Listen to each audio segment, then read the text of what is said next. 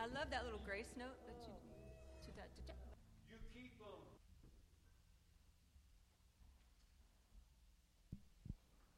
Please stand and read New City Catechism, question 48 with me. What is the church? God chooses and preserves for himself a community elected for eternal life and united by faith, who love, follow, learn from, and worship God together. God sends out this community to proclaim the gospel and prefigure Christ's kingdom by the quality of their life together and their love for one another. 2 Thessalonians 2:13. But we ought always to give thanks to God for you, brothers beloved by the Lord, because God chose you as the first fruits to be saved through sanctification by the Spirit and belief in the truth. The word of God for the people of God. Thanks be to God. You may be seated. Thank you.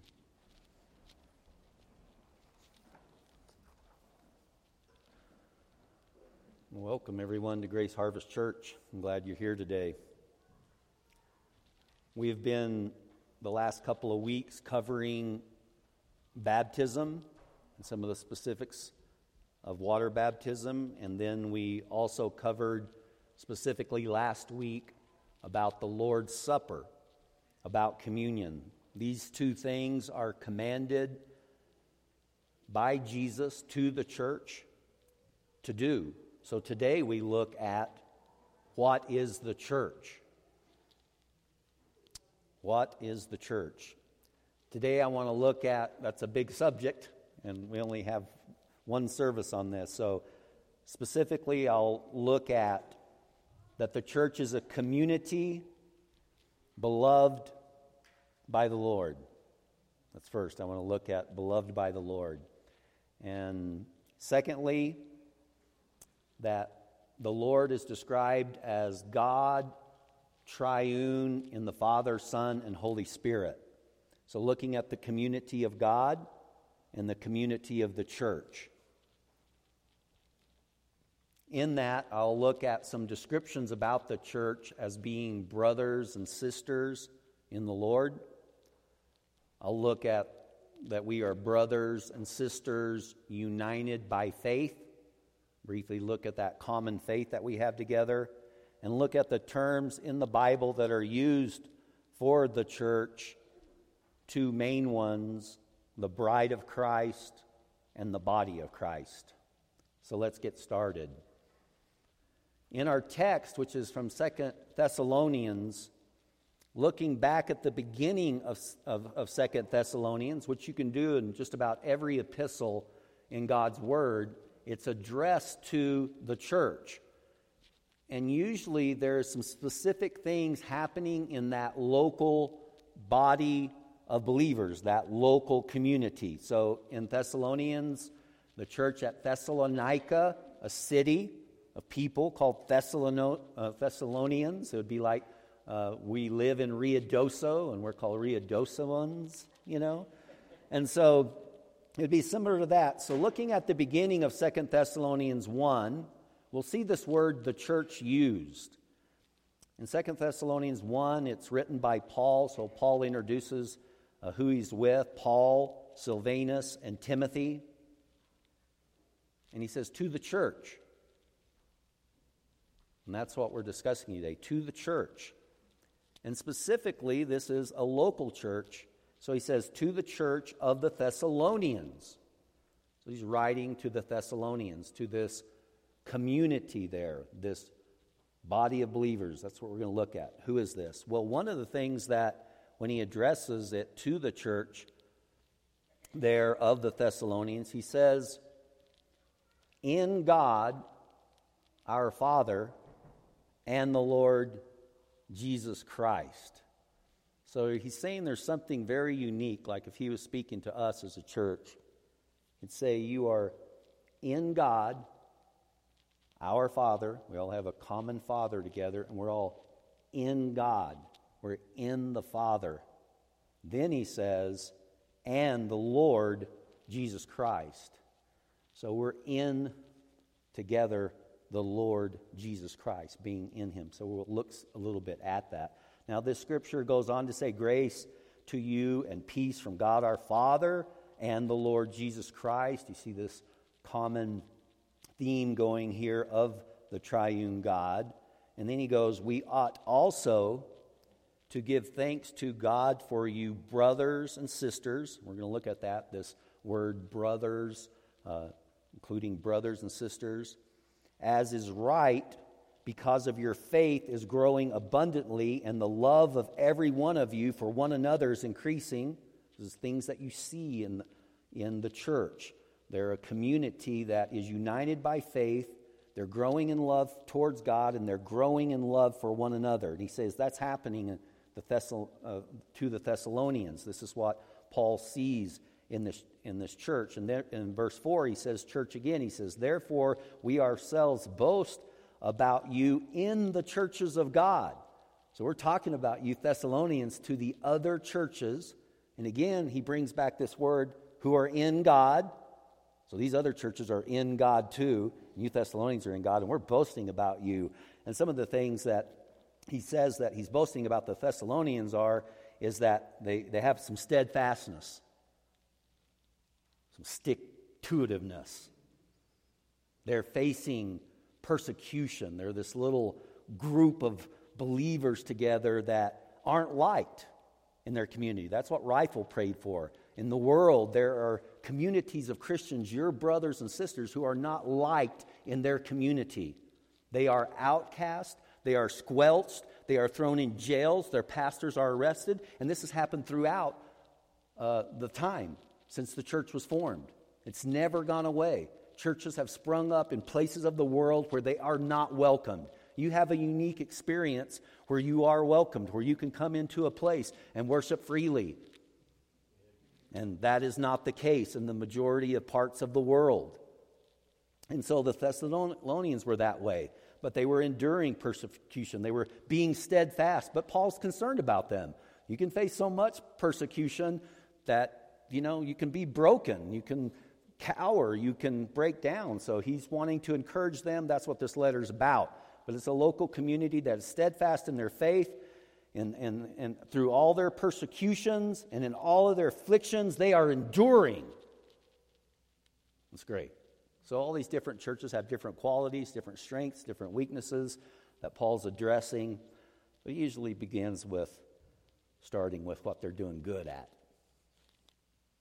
And he begins to address some issues. But we see that these letters weren't just read by just that church, which is really interesting to me. A verse that kind of shows that is in Colossians 4:16.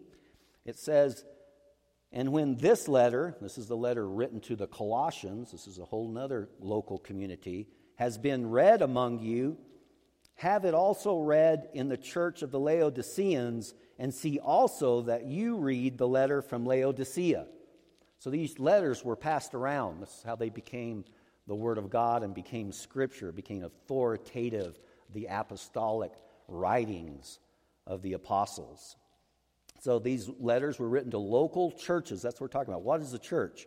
What are these local groups of believers, these communities of believers doing? What would define them? And the first thing is this, that they are in God and they are in the Lord Jesus Christ. So we've sung about that this morning a lot. Even the scriptures that Shippen read, and then we sang about being hidden in God, in Christ, and Him being, when we see ourselves and He sees us, He sees us standing with Him. We're in Him. Colossians 3 says it this way when I think about being in God and being in Christ. Colossians 3, 1-4 says this, if you have been raised with Christ, seek the things above where Christ is, seated at the right hand of God. Set your minds on things that are above, not on things of this earth. For you have died, and your life is hidden with Christ in God. when Christ, who is your life, appears, then you will also appear with him in glory. But listen to that verse in verse 3. For you have died, and your life is hidden with Christ in God. I love that imagery. I love that, I have been crucified with Christ. It's no longer I who live, but Christ lives in me. But in this scripture, it's talking about me being hidden in Christ. It's like, I'm in God. I'm in God because I'm in Christ. I'm like he looks at me, and he pardons me because he sees him. That's what we sang today. He looks at me, he looks and sees him and he pardons me. It's like I'm hidden in him, It's like my life of sin, I've died with him. As he was crucified, I died with him. I'm hidden with him. This is the first thing that sets apart who the church is. It's people who are hidden in Christ. Amen? To be hidden with Christ in God, it said. To be hidden is to die with, to die to our sin. The church is made up of those who have died and whose lives are hidden with Christ in God. Colossians 2 is interesting. It's like backing up in it. Colossians 2:12 said that we've been buried with him in baptism, and I know I've talked with that a lot, but it's like dying in him. It's like recalling us to our baptism. Colossians 2:1 says, 2:12 says, we have been buried with him in baptism, in which you were also raised through him through faith. This is that uniting common faith that we have as believers in the powerful working of God who raised him from the dead. And so it's in the powerful working of God, but we're raised with Christ. We've died with Christ. It's being in God, in Christ. So Colossians 2:13 and 14 goes on to say, God in Christ having forgiven us all our trespasses. What he's doing in Christ, God in Christ, is forgiving us of all our trespasses. This is what makes the church. This is what makes church people, is their sins being wiped out by God in Christ. So the church is hidden in Christ. All their sins are forgiven in Christ. They are united to his death, and they're saved through faith that every debt of their sin in their lives was nailed to the cross in the body of our Savior, Jesus Christ. And in his death, our life of sin died. It's paid for. It's quenched out in the blood of Jesus. All of our sins. So if anyone is in Christ, he's a new creature, a new creation. This is who the church is. So the Bible uses this term in the Spirit also. Kind of focused on in God and in Christ. But in Romans 8, 9 through 11, it says, you, however, are not in the flesh, but in the Spirit. This is being in that community of God, in the triune community of God. We're in God through Christ, in Christ, hidden in Christ. But here Paul focuses on being in the Spirit. This is in the Holy Spirit, capital S Spirit. You, however, are not in the flesh, but you are in the Spirit. So you're in the Spirit too. And there's this unique thing that we are in Him, in God, in the Father, and we're in the Holy Spirit. And He is in us in all those ways too, like the triune God. And that's what Romans 8, 9 and God says. Then it says, in fact, if the Spirit of God dwells in you, like you're in the Spirit, and the Spirit is in you too.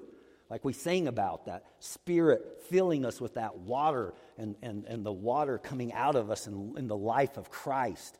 And so there's this unique thing that makes out the church. And it involves the Holy Spirit being in the Holy Spirit and the Holy Spirit being in us.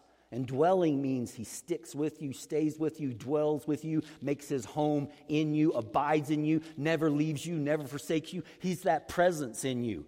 making manifest Christ in you, making the love of the Father real to you. He's powerful. And this scripture says, in fact, if the Spirit of God dwells in you, and he says, and if anyone does not have the Spirit of Christ, they just don't belong to him. This is being in the church. You have to have the Spirit, the Holy Spirit in you, making the Spirit of Christ real in you to belong to the church. This is what it means. This is who Paul's writing to the church of the Thessalonians, who are in God and who are in Christ Jesus. They're in the Spirit and the Son and the Father is in them. This is what separates you out. This is what makes you the church.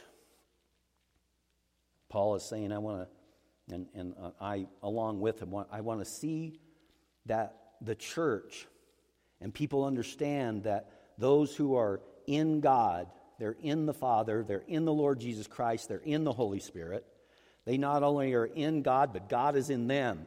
The Spirit of God is in them. The Spirit of Christ is in them. The love of the Father dwells in them. And they are individual members of the body of Christ. There's both a being part of something and being an individual member of that part. And what it makes us, and what one of the big definitions is talking about the family of God. In our commentary, this was mentioned by one of the commentators in the New City Catechism of us being the family of God. So being the family of God makes God our Father, Jesus our big brother, he's our elder brother, and we all in him become brothers and sisters. We're brothers and sisters, so we talk about that a lot, and that's what our text addressed. It not only addressed that we're beloved by God, 2 Thessalonians, thank you Thessalonians, 2 Thessalonians 2:13, our text said, but we ought always to give thanks to God for you, brothers, beloved by the Lord. This word is interesting. It is Adelphoi. It's brothers. It is translated brothers. It also can mean brothers and sisters. And the reason why some translations say brothers and sisters, to make it clear, is because where this word is used in many other texts, Adelphoi, is like in Acts 16. It's used many places, but here's just one quick example. Lydia in the church at Philippi grew there. So Lydia is the first one. She's a woman, she's a lady, and she's meeting in a prayer place, and they go out. She gets saved. She comes back, and she hears Paul. She agrees. She believes in the gospel. She gets saved. And so as the Bible is talking about this in the book of Acts, this woman named Lydia is baptized together with her whole household in Acts 16. And then near the end of this story, it says the Apostle Paul and Silas visit Lydia's house, where they speak with a group of the Adelphoi. It uses the same Greek word, a group of, and some just translate, and to the brothers. But it's in Lydia's house, and Lydia's there. And so this word means brothers and sisters. That might not be important to you. I just think it's important, if you ever feel like, hey, brothers, what's that, It's brothers and sisters, and the sisters are always present there. When they see the brothers, and many times, and this word is translated, they're encouraging them, and they depart from them. The Adelphoi in Acts 16:14 is departing from all the brothers and sisters. Come on, brothers and sisters. Amen. So 2 Thessalonians 2:10, there are some people who are not brothers and sisters. There are some people that are not in the community. Paul's writing to a very select group in Thessalonica that have this faith together, that are united this way, that they call brothers and sisters. And previously to this, he was correcting some things in the church already in chapter 2, and he was talking about some deception that was coming and was there, and he was bringing some correction. But one of the things he says is that with all wicked deception for those who are perishing because they refused to love the truth and so be saved. I'm just contrasting this in the sad fact that not all people believe. And what this scripture in our text said about the church was those who are sanctified by the Spirit and believe in the truth. They've given their life to the truth. They've received the truth. But Paul clearly in the verse previously to that said that there were some who refused to love the truth and so be saved. And then in verse 12 of 2 Thessalonians chapter 2, he said, they do not believe the truth, but they have pleasure in unrighteousness. So some are not in the local community of the church. And this is something that the church is sent out to go do and be a light to those that are still in darkness. We are to preach the good news. That's coming a little bit later of what the church kind of does in the community. But Hebrews 4:2, it kind of compares this. It says, for good news came to us just as it did to them, but the message they heard did not benefit them because they were not united by faith with those who listened. What this means is faith. They were not united by faith with those. Another word for those who listened is it did not meet with faith in the hearers. They heard the same message as you and I, but it didn't meet with faith. They didn't love the truth. They didn't believe. So this is the separation, giving some distinction of what the church is. And sometimes you can understand what the church is by what the church is not. And the church is a community elected and chosen by God for eternal life. They're united by faith, and they love, follow, and learn from, and worship God together. They love the truth. The truth is united by faith in these believers, and they are called the church. It's a community of a family of brothers and sisters united by faith in God, by God the Father, by God the Son, by God the Holy Spirit. And Christ at the center of this is the true elder brother. When I think of brothers and sisters and being brothers and sisters in the church, I think of the parable that Jesus told of the prodigal son, is what we call it. It's actually about two sons. It's not just about the prodigal. It's very important that it is also about an elder son. There's two sons. And one of the sons wants his inheritance now. He takes it, he goes out and spends it on the world. He returns with nothing, finally, after he's reached his bottom. And the other elder son's been there the whole time. The other son's there. It's very much about him, the father. He stayed there. But when the younger son returns, the prodigal who's left, the father throws this party for him. And part of that story ends hanging on this story where the father goes out to the older son, the elder brother. This is the elder brother. And he says, come in, rejoice. My son who is lost has come back. Let's party together. But you know the situation of the elder son. He's bitter, right? He's bitter. He said, I've been here all along. I've squandered your money. And not only this, it's going to cost him to take the son back in because he's taken what is his out of the inheritance, which they generally had to sell portions of the land. They had to be reduced as a family. Basically, the younger son was, Father, I wish you were dead and I had my money now. So he does. He sells his part off, gives it to him. So there was cost to this. And the older son is bitter about this. And he has now to accept him back in. What are you going to do? Redivide the property now? Give him another portion of mine? Take it, costing him to bring him back in. He's bitter. He doesn't come in. The story is left hanging with the elder brother out, bitter.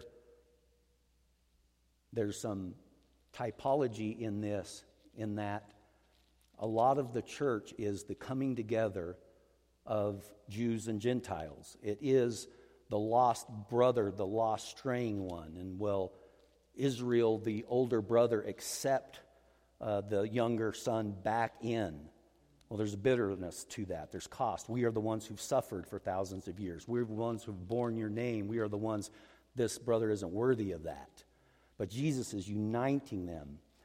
And who Jesus is the elder brother who actually unites us back into the community of God. He is the ultimate elder brother who loves the lost son so much and wants to unite them to the joy of the Father. He will bear any cost to bring them back in. So Jesus is the ultimate Israelite. He is the ultimate big brother that you have, that because most of us here are Gentiles. You got welcomed in because Jesus welcomed you in. A Jewish man, the ultimate Jewish man, the ultimate Jewish man, the ultimate Israelite. Jesus welcomed you into the family of God, who was unique to Israel. You were welcomed into the people of God, grafted in by your big brother Jesus, who said, come on in.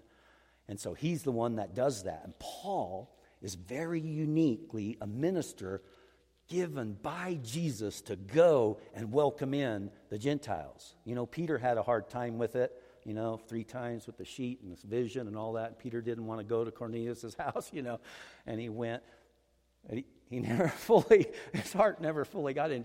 Jesus called the Apostle Paul to this, and very much understanding the church and its birth between Jew and Gentile is very much important in uniting who we are as a church. We're made up now not just of Jews and Gentiles, but every tribe, every nation, every tongue, it comes together to be a part of this church that Paul is writing to. The church chosen by God, beloved by God, brought in as brothers and sisters, Jew and Gentile, every nation, every tongue. I mean, this is going to be a completely multi-ethnic, multi-language church all over the world. And it's having that idea of the church. It's this kind of community. And so some other terms besides being brothers and sisters in the family of God, having our elder brother Jesus is the bride of Christ. This is a beautiful example that Jesus talks about a lot. So when he's here on this earth, one place in Mark 2, it's in the subject of fasting. Why don't your disciples fast? And Jesus talks in this language of being the bridegroom. It's very interesting. In Mark 2, 19 through 20, Jesus said to them, can the wedding guest fast while the bridegroom is with them? As long as they have the bridegroom with them, they cannot fast. He's describing himself as this bridegroom coming to get married. And he's like, right now we're in the engagement phase, and the engagement phase is a party phase, and nobody fasts during the engagement phase. They celebrate and they eat. But, he goes on to say when the bridegroom was taken away from them, then they will fast in that day. Nothing wrong with fasting. But not in that day. He's describing like his ministry here as this bridegroom coming for a bride. So this imagery is throughout the Bible, and it helps to know that about what is the church. The church is the bride of Christ. So when he's talking in John 14, and he is about to leave, the bridegroom is about to be taken, okay? He says these words to him. Let not your hearts be troubled. Believe in God. Believe also in me. In my Father's house are many rooms. If it were not so, I would have told you that I go. So would I have told you that I go and prepare a place for you? Question mark. That's what he's telling him. I'm going to prepare a place. Would I have said that? If I go and prepare a place for you, I will come again and will take you to myself, that where I am, there you may be also. Do you know what that is? That's marriage talk. There's no way to understand that text without understanding the bride of Christ. See, in marriage, there would be this betrothal, this engagement, which Jesus has been talking about. I'm the bridegroom. I'm here to find a wife. And here he's saying, I'm going to leave. And this is what would happen after engagement. They'd be fully engaged. And what the husband would do is go and build on to his father's house. So he would prepare a place for his bride. So he would go, he'd build on, he'd add on to his father's house property, and then he'd go, I'm going to come back, so be ready, because we're going to come and we're going to have this wedding feast, and we're going to get married, and I'm going to take you to the home I've built, where we're going to live together for all of our life, raise our family and kids together and everything. This is bridegroom talk. My Father's house, there's many rooms. I'm going to go build onto it. I'm going to go add on. I'm going to do the addition, and I'm going to go, and then I'm going to come back for you. And I'm going to take you to myself. This is wedding talk. This is marriage talk. I'm going to prepare a place for you. I'm only gone. The bridegroom is gone for this period of time, but I'm coming back for my wife. I'm engaged to you now, and I'm preparing a place for you where we're going to live forever. This imagery is throughout the whole Bible. It's also in the Old Testament. Hosea is a whole book about God's relationship with his people. And it's not really real good. It's not a real cleaned up, easy story. It's a very tough story. So the prophet Hosea is all about marriage. It's all about God seeing himself married to his people. And he says this in Hosea 2. This is very prophetic. He says, in that day, declares the Lord, you will call me my husband. And you will no longer call me my Baal, my Baal. like they worshiped other gods, and God saw it as they were betraying the covenant of marriage to them. They were going after other gods. It was like committing adultery against God. He uses this imagery all the way through the Bible. Hosea is just a whole book about just that.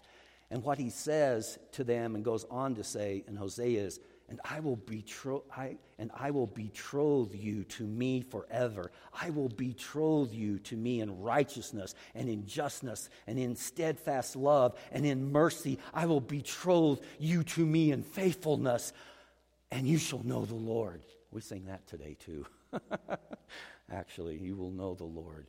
You will be betrothed. And so this wedding language is very beautiful, and the church is very much that imagery, the bride of Christ. And Paul, once again, breaks this down, has some of the most deepest revelations of this all through the book of Ephesians. It's all about being married to Jesus, and summation is in Ephesians 5. And most of us think that's about husbands and wives. Husbands, love your wives, as Christ loved the Lord, the church, and gave himself up for her. But Paul gets down to verse 27, and he talks about so that he might present the church to himself in splendor. It's like what he was saying in Hosea. You're going to call me one day my husband, and I'm going to tell you, I'm going to make you faithful. I'm going to make you a people who are betrothed to me in faithfulness because of my righteousness. I'm going to put it in you, my justice, my steadfast love, my mercy on you. I'm going to clean you. I'm going to make you spotless. I'm going to make you my wife. I'm going to do these things in you. He's just relentless in his steadfast love toward us. And it's very much this imagery that Paul uses in Ephesians 5. He says, because he's going to present the church to himself in splendor. Church, you're going to be beautiful, whether you like it or not. And we like it. We love his love, and we learn to grow in his love, and we love to love the others that are born of God. We are the church that are made beautiful in splendor without any spot or wrinkle or any such thing, that she might be holy and without blemish. This is who the Father is making for his Son and the bride. And this is a big mystery. Ephesians 5:32, he concludes this mystery is profound. He's talking about marriage too there, of a husband and wife, but he said this mystery is profound, and I'm saying that it refers to Christ and his church. So he's very much using this imagery of the bride in this whole chapter. And Revelations concludes and says, come, I will show you the bride, the wife of the Lamb, and this imagery of the bride. The church is also used as the body of Christ. In Colossians 1:18 it says, he is the head of the body, the church. So there's the imagery of the church is the body of Christ. And this is used over and over again in two major passages. One is, you can remember this because it's Romans 12 and 1 Corinthians 12. So it's both 12s. So Romans 12 says, for as in one body we have many members. It's Romans 12, 4 and 5. And the members do not all have the same function. So we, though many, are one body in Christ and individual members of one another. So there's a connection in the body that is a oneness factor, but there's also that we are members of one another. So Paul describes Christ being the head and us being the body of Christ, so the church being the body. And we are individual members. We're connected in different ways. We're hands, we're feet, we're different things. We're different members. We're individual members, but we're connected to the whole, the one body that is Christ. So there's this both and aspect to the church, that we're individual members of the body. You come with your own gifts that God has given to you, and he connects you and uses you and causes you to flourish in what he has blessed you with to bless one another and to give glory to Jesus. So he explains this to the Romans. If you want to read Romans 12, he goes on and talks about all these different gifts and how they're used in serving the body, and we use it to serve there. There's all kinds of gifts that are brought into the body of Christ. Then this imagery in 1 Corinthians 12 is where he really starts breaking down the body of Christ. He says similar to the same thing. He says, just as the body is one, but it has many members, all the members of the body, though many, are one body, so it is with Christ. Many members in one body. And then he just kind of breaks down into this thing and starts mentioning different parts of a body. This is what the church is. It's the body of Christ. Verse 17, he said, if the whole body were an eye, where would the sense of hearing be? Like he brings different members to do different things, gives them specific things, and they minister in that way. He says if the whole body were an ear, where would the sense of smell be? Like these different members come together. This is what the church is. And then the eye can't say to the hand, I have no need of you. You know what I mean? It can't say that. He's talking about our inner connection and our interdependence with one another. Not just with the head, Christ, that I've talked about. We're in Christ, we're in God, we're in the Spirit, we're in connection to Him, draws us together, united by faith, but we're connected to one another too. The church is a community connected and united by faith to one another. We need one another. God made it that way. I need you. I need every aspect of every one of you in my life desperately, or I will not make it. I won't know what smell is. I won't know what sight is. I might not know how a foot runs fast or a hand grasps things. There's many things I will not know on my own. There's this interdependence that God created within the body that is His church. In verse 25 of that same chapter of 12, he says, that there may be no division in the body, that all members may have the same care for one another. What this means is that we care for one another in equal manner with one another. There's no great gift that somebody has that is all important, and my gift is not that important.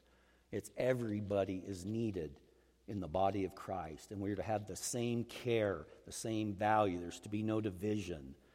And then it says this, it's very much a compassion-oriented thing. You know, when you have one member of your own body hurting, you kind of try to take care of it.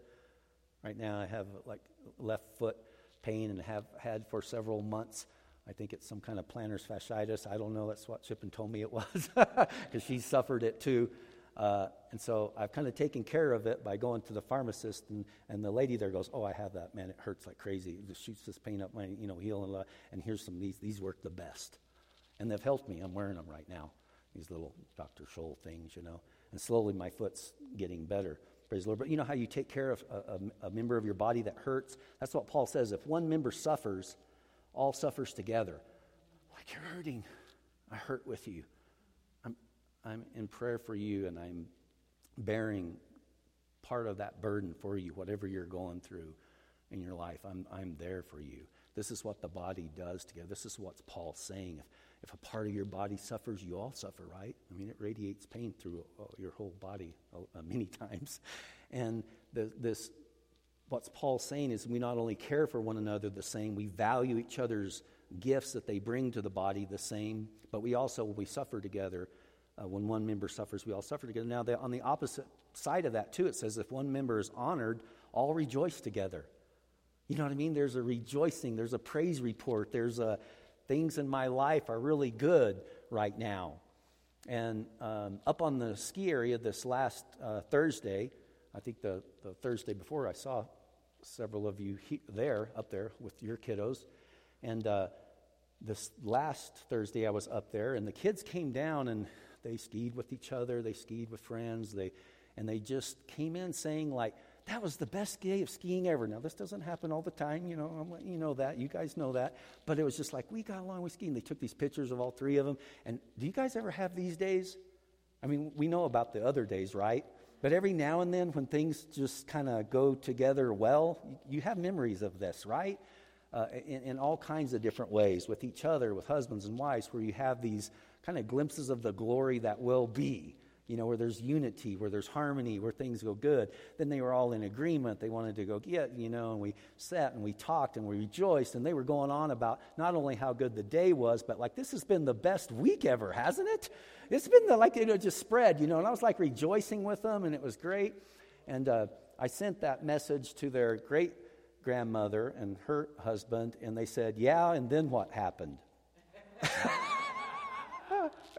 And I never told them, but what happened was we got these little milkshakes. When Amy came home and she was getting out, she squeezed the cup, and it went, and it went down into my truck and down the handle and down this little thing that I was out there freezing trying to get the ice cream because it melted out. But I didn't tell them that because, we already know things like that happen, right? But it's about that sometimes, we rejoice together, and remembering those things. And the other things are worth it. It just became I don't care, so what?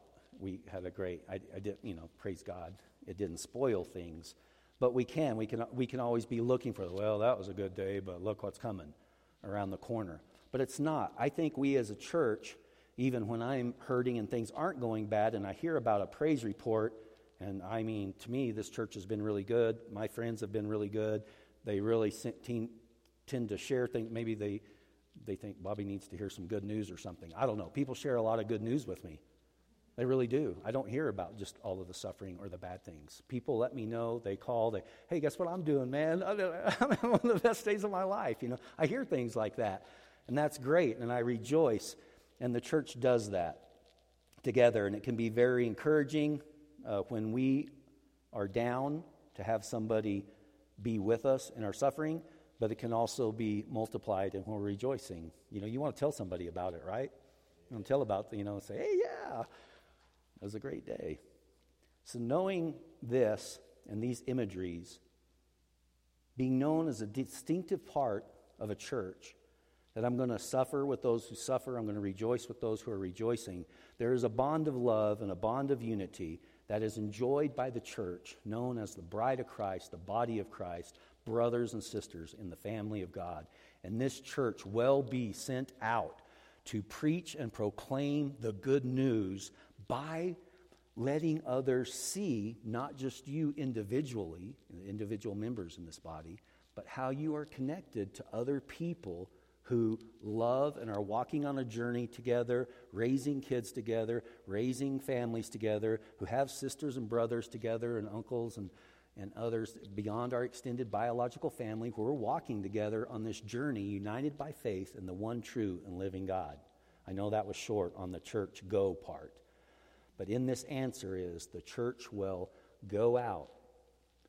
And what Jesus said is, how will they know you're my disciples? What will they see? What will they know? They will see your love for one another. How you live together like the body of Christ, beloved by God as the body of Christ, in Christ together, hidden in Him, a people who are free, who have been set free from all their sins, and the gospel is real in their lives, and Jesus is real in their lives. They know they're hidden with Christ, and they want that for others. And they want to say, come to a community of believers who will walk together in this life together, mourn with you, weep with you, cry with you, and rejoice with you, and celebrate with you. Amen? Amen. So we're going to celebrate being united in our common faith as brothers and sisters. Thankful for our big brother Jesus, our elder brother Jesus.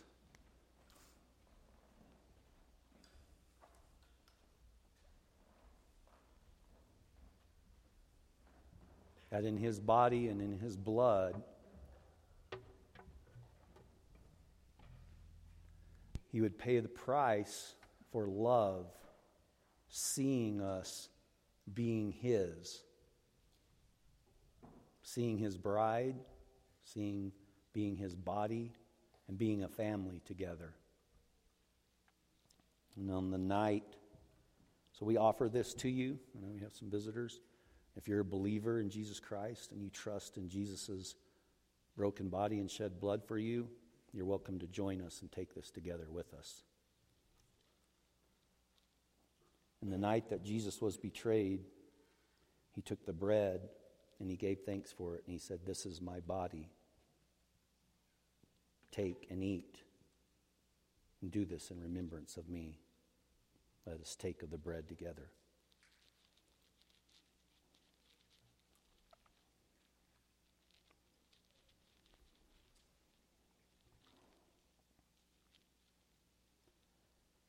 In like manner, Jesus took the cup, and he said, "This is the cup of the new covenant in my blood,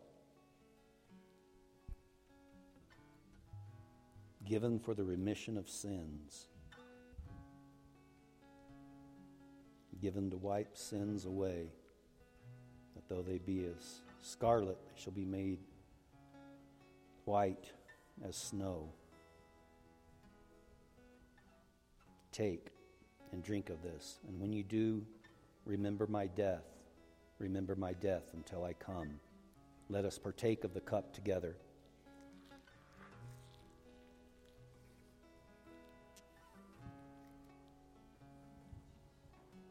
Thank you, Father,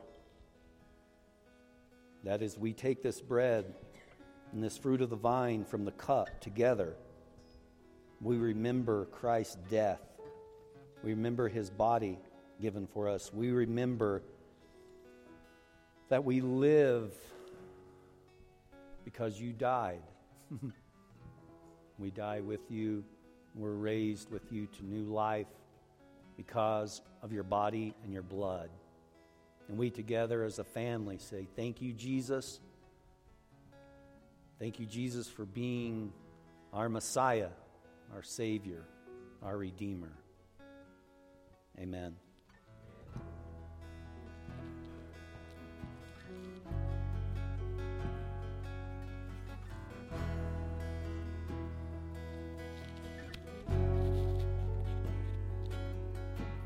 He became sin, who knew no sin, that we might become his righteousness.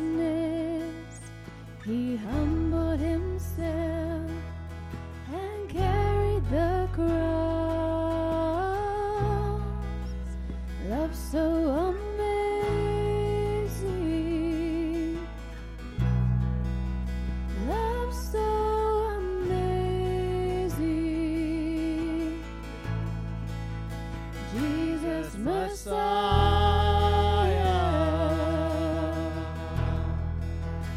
name above all names, blessed Redeemer, Emmanuel,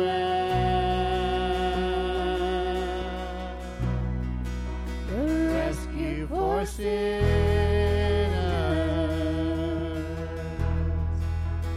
ransom from heaven,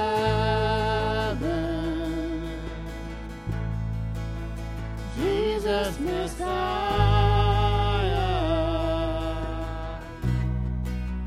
Lord of all.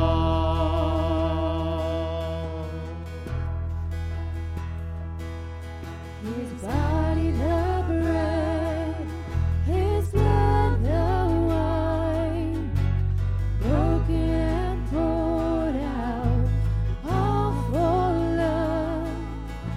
The whole earth trembled, and the veil was torn. Love so amazing,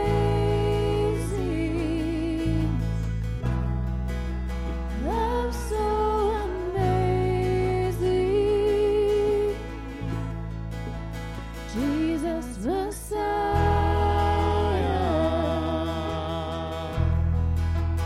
name above all names, blessed Redeemer, Emmanuel,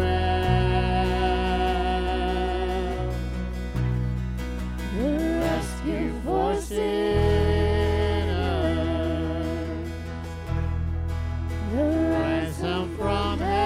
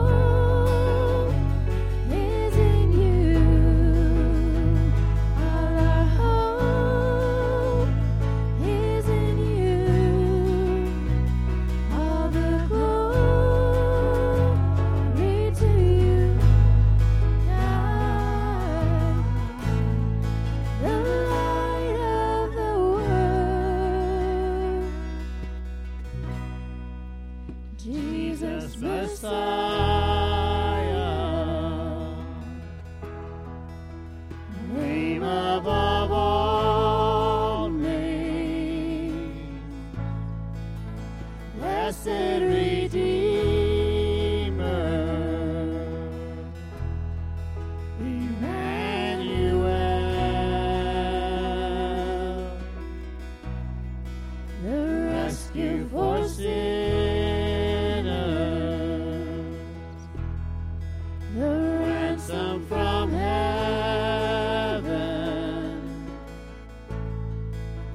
Jesus Messiah,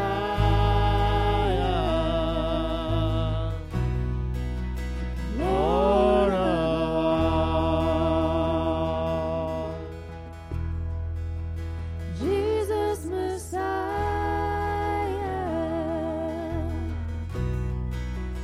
Lord of all.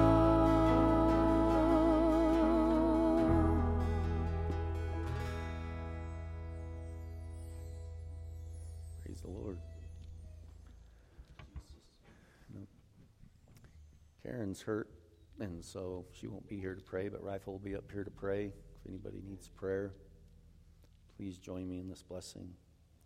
Lord, bless your beloved people, loved by you, Father, who gave his one and only Son, who loved us, and then Father and Son, who sent the power of the Holy Spirit to be in him and to be filled with his Spirit.